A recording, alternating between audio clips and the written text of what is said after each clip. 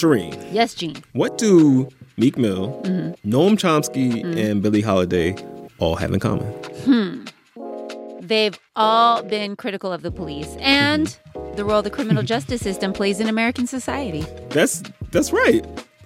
They all have done that. That was not where I was going with that, but that's a very, very important and astute point. Thank you. But equally important, and maybe not coincidental, is that they were all born in the incomparable city of Philadelphia. Philly, which also not coincidentally is where we are having our virtual live show on Thursday, April 15th. That's this week, 8 p.m. Eastern, 5 p.m. Pacific. There will be music. Shireen will be dancing probably. Yes, I will be. Body rolling in my chair. Yes, sir. We'll have poetry and listener questions and great conversations with great people. You can bring your own alcohol, so please join us. You can get your tickets at whyy.org/codeswitch. Time is running out, and you are not going to want to miss this. Again, that's whyy.org/codeswitch. All right, y'all. On to the show.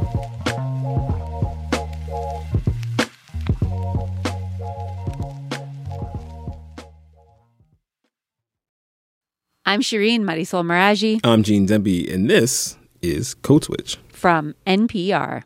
Shireen, you remember these old commercials? Isn't that Calvin? I haven't seen him for a while. Wonder where he's heading. I heard he got a job. Wonder where he's working. Welcome to McDonald's. May I help you? Oh my God, that is Calvin. Yes. And he is burned into my brain. Calvin is a part of my coming of age story. Okay. Tell me what you remember about Calvin. Well, Calvin was the main character in a bunch of McDonald's commercials in the early 90s. He was from a neighborhood that had a lot of very cool brownstones, so maybe he was living in Brooklyn or Harlem, and he got a job at McDonald's. And everyone in the neighborhood was weirdly obsessed with how Calvin's job was going. Yes, they were very pressed to know what was good with his job. Like, you live in Brooklyn in 1992, and that is the hottest tea for some reason. I have no idea. But yes, Exactly. The message in these commercials was, this young brother right here was doing something with himself. He got a good job, and a job with lots of room to grow. Yeah, he had this total Horatio Alger-ass character arc over a bunch of different commercials. And that McDonald's campaign lasted 4 years. He went from, just a young dude on the block to a trusted employee at Mickey D's and eventually into the junior management program. Meet the newest member of our management team, Calvin. Congratulations. Management dude. And then some of his boys were roasting him. He was flipping burgers. But by the end of those commercials, they wanted to get put on too. Hey, yo, Calvin. Man, what's the word on that job thing? Oh, man, not for me. For a friend of mine. Word. Calvin was a big part of the culture, not always a celebrated part of the culture, but definitely a big part of the culture. I mean, Too Short references Calvin in his 96 banger, Getting It. So get yours and buy my new album. Peep the game and don't be like Calvin. Dave Chappelle made fun of the Calvin commercials on his series of Whack Arnold skits on The Chappelle Show. Hey, yo, I heard Calvin got a job. Man, I'm proud of him. Afternoon, ladies. Ew, nigga, you smell like French fries. But all right, Shireen, jokes aside. I think Calvin might actually reveal something really important about the way, we as individuals, the way corporations, even the U.S. government, have long sidestepped calls for racial justice. Because people say, we want the police to stop beating us. We want better housing. We want better schools. Instead, if someone opens a McDonald's franchise, will you stop asking for things? Ooh, it's about to get serious. Yes, it is. After the break. Stay with us.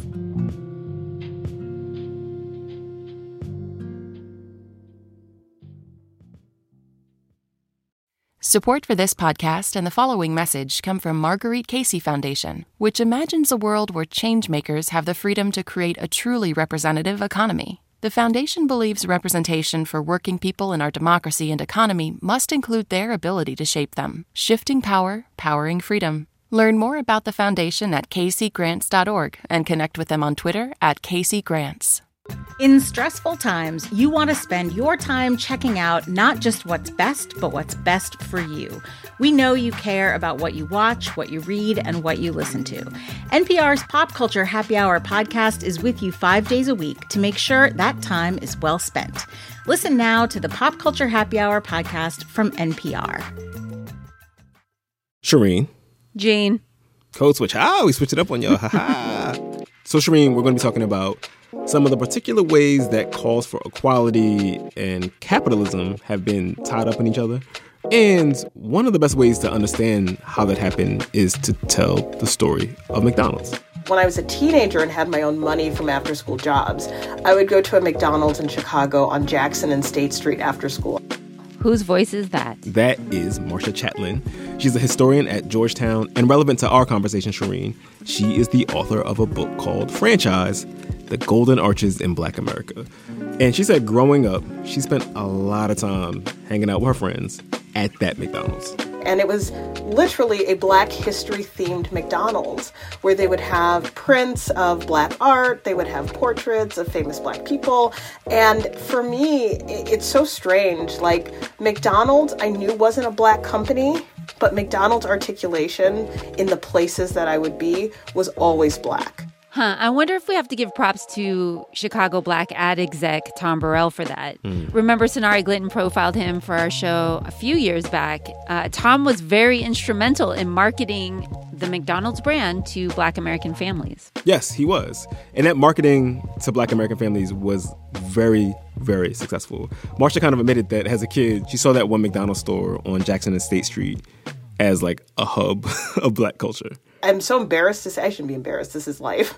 I don't remember how many times I actually went to the DuSable Museum of Black History, but I can tell you the number of times I saw stuff about like the Tuskegee Airmen and the great HBCUs at some Black-owned McDonald's or some event that had been sponsored by Black franchisees. Those Black franchisees saw their McDonald's stores as part of like this larger project of Black uplift.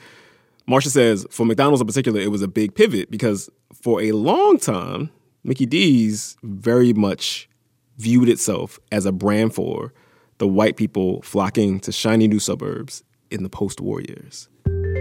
It's about the highways. It's about bedroom communities. It's about a certain kind of middle-class youth culture and middle-class disposable income culture that was very much tied into how white families understood themselves after 1945. Ronald McDonald. Now, where is that clown? Here I am, kids. Hey, isn't watching TV fun? Especially when you got delicious McDonald's hamburgers. Ronald, you can't be on TV. So McDonald's, one of the most ubiquitous, iconic American brands, a brand for all Americans, was really just for white people? Sort of. I mean, it kind of depended. So Marcia says McDonald's was never like officially segregated, but this is important. McDonald's corporate let the franchisees who own McDonald's stores conform to whatever the local racial norms were. So if we went to a McDonald's someplace in Birmingham back in the day, let's say, they might not serve us if we walked in together, but a McDonald's somewhere farther north might. Exactly. Maybe, perhaps. Mm-hmm. But she said that all changed after 1968. Which, of course, is the height of the civil rights movement, and it's the year that Martin Luther King Jr. was assassinated. Good evening. Dr. Martin Luther King, the apostle of nonviolence in the civil rights movement, has been shot to death in Memphis, Tennessee. Police have issued an all... After King was killed, there were riots across the country.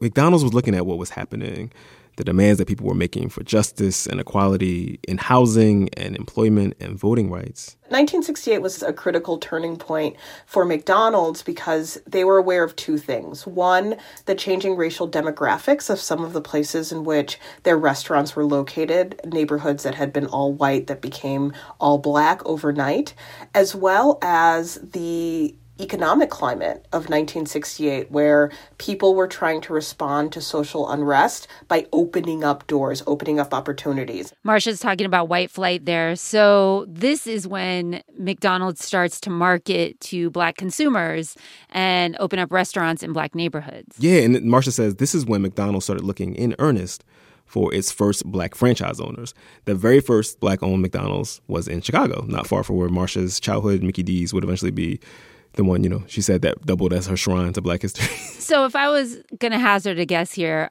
a lot of those black neighborhoods were probably food deserts. Mm-hmm. Even today, there's consistently not nearly as much access to groceries or affordable quality food options in black neighborhoods as there are in white neighborhoods. But there's often a lot of fast food. Mm-hmm. Not an accident. # housing segregation and everything.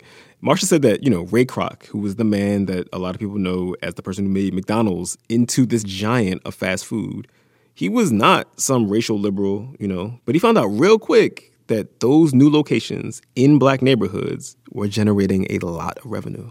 I bet. So you see this incredible shift in what McDonald's did in understanding that there was money to be made by going into black communities. That's a big deal, Gene. It's a moment when a lot of white companies realized that they were leaving millions and millions of black dollars on the table. Mm-hmm. And that's also when they probably started to realize that, this whole civil rights movement wasn't going to go away, and they would eventually have to acknowledge it in some way. Mm-hmm. So they started making overtures. Some people might say surfacey, maybe cynical overtures to this new black consumer base. We care about you. We share your values. And back to those early black franchisees, a lot of them did quite well for themselves. And it wasn't just McDonald's. Like, other fast food chains saw what was happening and they wanted in too. Famous black folks looked at McDonald's making people rich and saw an opportunity. Muhammad Ali lent his name to a chain called Champ Burger. Mahalia Jackson, the gospel legend, licensed her name to a fried chicken chain. Mahalia Jackson had a series of restaurants called Mahalia's Glory Fried Chicken. Glory Fried Chicken. I really like that. Yes. Chicken for the body and the spirit. I bet she was probably good, too. For so many of these folks, though, franchising was the key to something bigger. Because they tried to imagine these as vehicles for like church groups or community foundations or public-private partnerships to get together to franchise these things, create job training programs for the young people, and then reinvest the profits in the community. Those early black McDonald's franchisees would do things like hold voter registration drives and job fairs in their stores. This new cohort of black fast food entrepreneurs saw themselves as job creators. Calvin callback. Heard he got a job. As examples of black success and black self-sufficiency, and as actors in the broader civil rights movement. So they believed they weren't just black burger barons and businessmen, but also benefactors who framed their French fries and franchising as one facet in the fight for freedom. That was pretty good, Shereen. That's why they pay me the big bucks. But all right, here's the thing. Marsha's book is about McDonald's, right? It's about fast food more broadly, but really is kind of a history of this other thing, this idea that black businesses and black entrepreneurship could, if not liberate, then at least offset like the racism and resource deprivation of black communities. Like we said before, this is a story about capitalism, but specifically, it's about black capitalism. Black capitalism is an ideology that suggests that in the absence of full black citizenship rights, that the strategy that black people should pursue is one of economic power, and that collective economic power will eventually lead to the possibility of full citizenship. So if black people have enough money, if they have enough wealth, they can demand better treatment in American society. Right, or they can make their own treatment, right? And it's an idea that's way, way older than black McDonald's. It has its roots in the 19th century, and it has inspired a number of activities on the part of black leaders to encourage people to buy property, to encourage people to open their own businesses. And the strategy really is not only about power, but it's also the thought that you can deflect humiliation and you can protect yourself from the harm of engaging in market activities that make you susceptible to white racism and segregation. Yeah. Basically, if you're rich enough, if your community is self-sufficient enough, racism will not touch you in the same way. And you know, this idea keeps coming up. I'm thinking of that Marcus Garvey episode we did not that long ago from Throughline about his Black Star Line and that kind of capitalism. Yeah, that's a perfect example, right? And that's more of a nationalist inclined sort of black capitalism, but that's just one strand of it, right? Like another more annoying strand, to me anyway, doesn't even require that we go that far back, right? Like the denizens of LLC Twitter right now getting on everybody's nerves, talking about grinding and generating passive income and how they built different and how they would go get lunch with Jay-Z and personal economic freedom. That's black capitalism too. So there are various styles and ways to push for entrepreneurship, property ownership, you know, making big money deals. And that can all be different facets of black capitalism.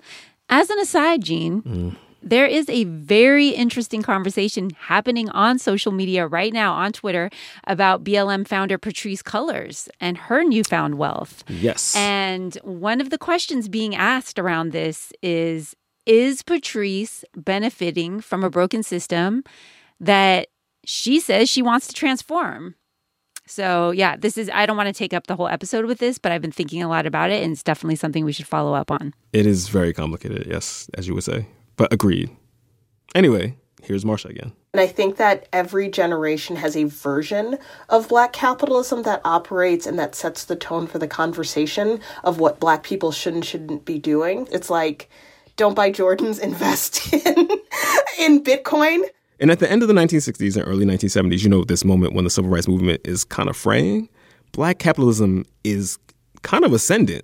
There were calls for black folks to spend their money at black-owned businesses and to save and invest their money with black banks in order to help create black wealth. You know, this is the era when Black Enterprise magazine was launched by Johnson Publications in Chicago. Chicago was like at the epicenter of a lot of this. Oh, yeah. Shout out to Oprah. Even black folks who had radically different ideas about like what might constitute black liberation found themselves working alongside and sometimes even defending black capitalists. So Ralph Abernathy gave a speech after Martin Luther King's death about how we don't need black capitalism, we need black socialism. And then he goes to a black-owned McDonald's and picks up a donation check for the Southern Christian Leadership Conference. You know, in his mind, was he betraying his critique of capitalism? No. But, you know, aligning yourself with a black franchise owner, I think during that period of time, and I think people still think of it this way, well, yes, he's with McDonald's, but you know how they do us. And there were sometimes, you know, these new black fast food entrepreneurs found themselves in tension, you know, with some of the other players in the Black freedom movement, right? Like Marcia talks about this one really intense, sometimes violent confrontation between a black franchisee in Portland, Oregon, of all places, and the local Black Panthers who wanted him to contribute to the free food program. So McDonald's franchises or Burger King or whoever else became these flashpoints for big questions over how black neighborhoods should look and even the kinds of obligations the people in those neighborhoods had to each other. Yeah, that's right. And Shireen, one of black capitalism's biggest proponents, one of his loudest cheerleaders in those heady post-Martin Luther King years was your boy, Richard M. Nixon. Oh my gosh, President Nixon loved black capitalism. We've talked on the show about how Nixon's do for self and uplift through capitalism messaging really appealed to certain people of color. Latino Republicans were very down with his whole entrepreneurship messaging, actually. At one point, Richard Nixon even gave a speech to a black audience in which he called black capitalism the real black power. Here's Marcia again. President Nixon was like the ultimate in the evil genius because he knew what he had to do to get on the other side. So he could continue to get some black faithfuls to the Republican Party, even though they had essentially, you know, all gone away after 1964, but there were still some loyals. But what he also had were black celebrities. He had Wilt Chamberlain, he had James Brown. And so what Nixon understood was you have to say something to pretend that you don't have an all-out hatred towards black people and civil rights and progress, but you're not going to carry the banner of the civil rights struggle. And Marcia said another practical policy reason Nixon caught into this idea that private black business could provide black neighborhoods with all these things that they were lacking is that loan guarantees and grants and tax incentives, things like that, they don't require billions of dollars of federal investment and direct intervention into these big controversial issues that the riots and the unrest and the protests of the 60s have brought attention to. You don't have to really touch the issue of school integration. You don't really have to touch the issue of fair housing, because all of these ideas presuppose all Black neighborhoods in all Black communities. And as long as those continue, you can say Black-owned business and you can mean segregation under the terms that work for people who don't like the idea of integration. That is a very eye-opening way of looking at all of this. Mm-hmm. Also, how does owning a Mickey D's franchise, or dare I say a McDowell's, solve the problem of these communities' loss of a tax base after white flight? The fact that many of these neighborhoods were ravaged by civil unrest and riots, and that so many of these places remained blighted until, now, many of them. Yeah, like here in D.C., a lot of the major places destroyed by the riots of 68, the King riots, did not bounce back until, the 21st century. And to that point, it made the entities that did invest in those blighted places, like fast food spots, outsized players in their local economies. And if you look at some of McDonald's print ads aimed at Black people from, the 1970s on, Shireen, you will start to see a theme. Yeah, okay, I'm looking at one right now on my computer screen that reads, "At which $8 billion corporation do Black executives help call the shots?" And there's a Black hand in the ad with what looks like a gold McDonald's ring. That McDonald's ring is wild. That's wild. It really is. McDrip Deluxe, McBling. There's also another print ad here that reads, "Who is the largest employer of Black youth in America?" And then you see a picture of a Black teen putting on a McDonald's hat. Yes. So McDonald's was really leaning into this idea that supporting McDonald's meant supporting Black economic empowerment. Yeah, and that is how we eventually end up with... your boy. Yes. Calvin. Yep, I'm part of the management team now, Mama. Oh, baby, I'm so proud of you. It's only afternoons. But still, it's a promotion. You know, now that I think about it, one very telling thing about those Calvin ads, when you look back at them, is that there is not any food in those ads. Yes. There are no fries anywhere. None. There are no cheeseburgers. I guess that is because the food was really beside the point. Yes, exactly. Calvin, was supposed to represent a better way for Black youth, a way up, a way out. Thanks to the largest employer of Black youth in America. Mm-hmm. I like to think that had the McDonald's cinematic universe continued to unfold... So, the Calvin and the Winter Soldier. That Calvin would have gone on to own his very own McDonald's, then several McDonald's. He would be offering scholarships to HBCU students. Mm-hmm. Also probably lamenting the evils of sagging pants, But interestingly enough, Marcia says a funny thing would have happened on the way to Calvin's blow up, right? Because in real life, by the time Calvin came onto the scene in the 1990s, when we were kids, the odds of getting rich through owning McDonald's in a Black neighborhood were basically gone, right? It was a long shot. Because for one, every hood in America was flooded with fast food options by then. So there was too much competition. The margins were already thin to begin with. And at that point, you needed so much more of your own startup capital to get into the game, to buy a franchise. Right. Startup capital that Black people don't have because, this thing called the racial wealth gap. Mm-hmm, mm-hmm. The fact that Black people have a much harder time creating household wealth. Absolutely. So the fortunes that some of those early Black franchisees made, or at least the upper middle class lives that they managed to attain, they were mostly out of reach. And obviously for the workers at those places, fast food was never going to be an avenue to wealth or even, livability in a lot of cases.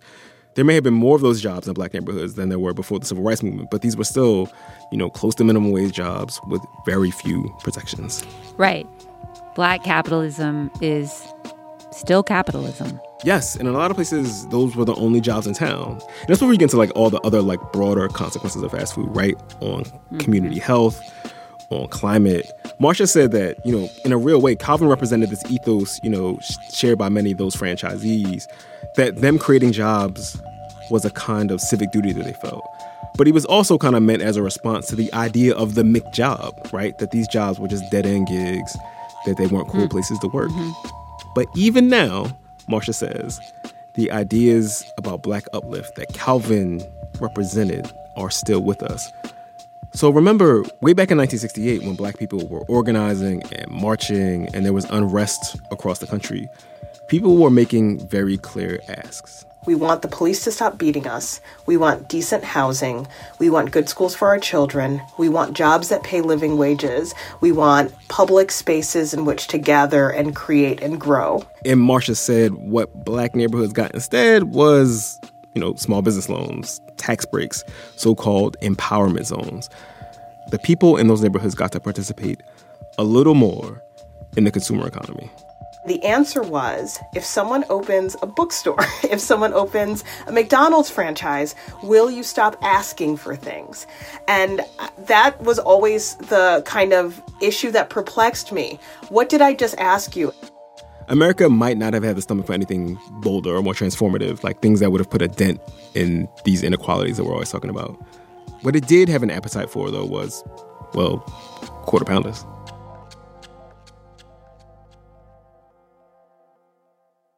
Gene, you first talked to Marsha about her book last year.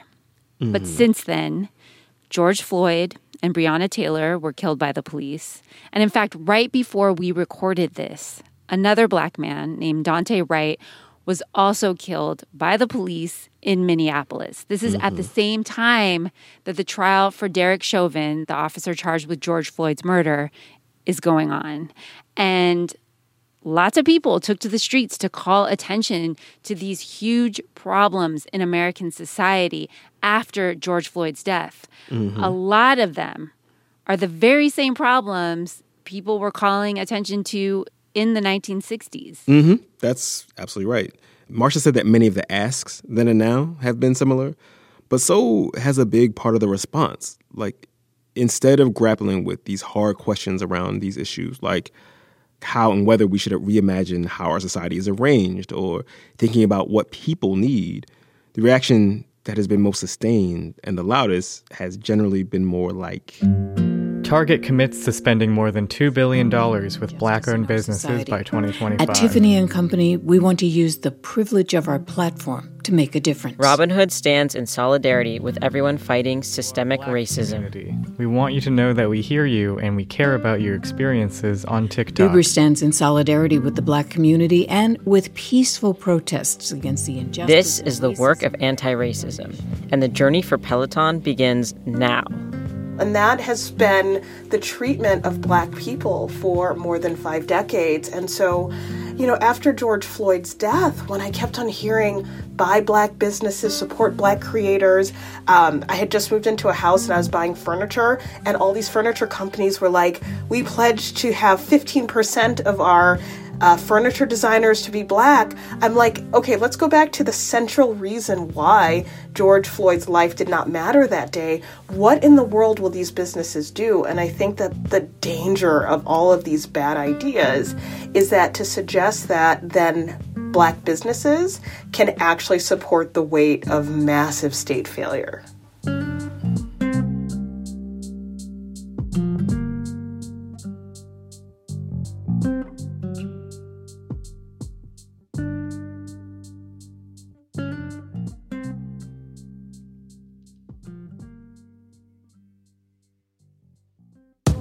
Shereen, we just talked about this idea that Black business owners could help mitigate racism. And as we saw, there are some pretty obvious limitations. So it's a hard, low ceiling. Because as individuals, you can't really change things for an entire community, even if you're an individual influential business. But what if you created an entire community and it was based on this idea of Black capitalism? So like Black McDonald's, but supersized. Yes, I see what you did there.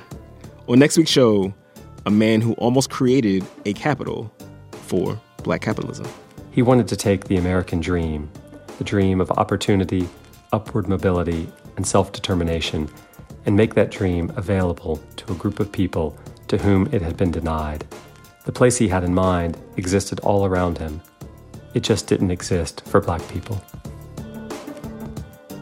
All right, y'all, that's our show. Please follow us on Twitter. We're at NPR Code Switch. You can follow Shireen at Radio Mirage and me at GEDE215. We want to hear from you. Our email is codeswitch@npr.org, and subscribe to the podcast on NPR One or wherever you get your podcasts. This episode was produced by Leah Donnella and Jess Kung. It was edited by Leah Donnella. And of course, we got to shout out the rest of the Code Switch Massive. That's Kumari Devarajan, Karen Grigsby Bates, L.A. Johnson, Natalie Escobar, Alyssa Jong Perry, and Steve Drummond. Our intern is Summer Tomad. He's Gene Demby. And you are Shireen Marisol Meraji. Be easy, y'all. Peace.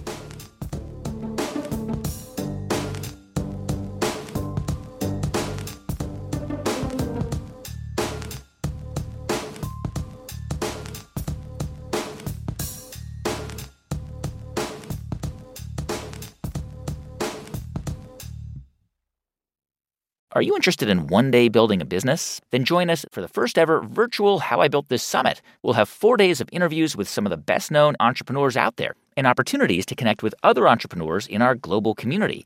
Thank you to Dell Technologies, a supporting sponsor of the How I Built This Summit. For tickets and more information, head to summit.npr.org.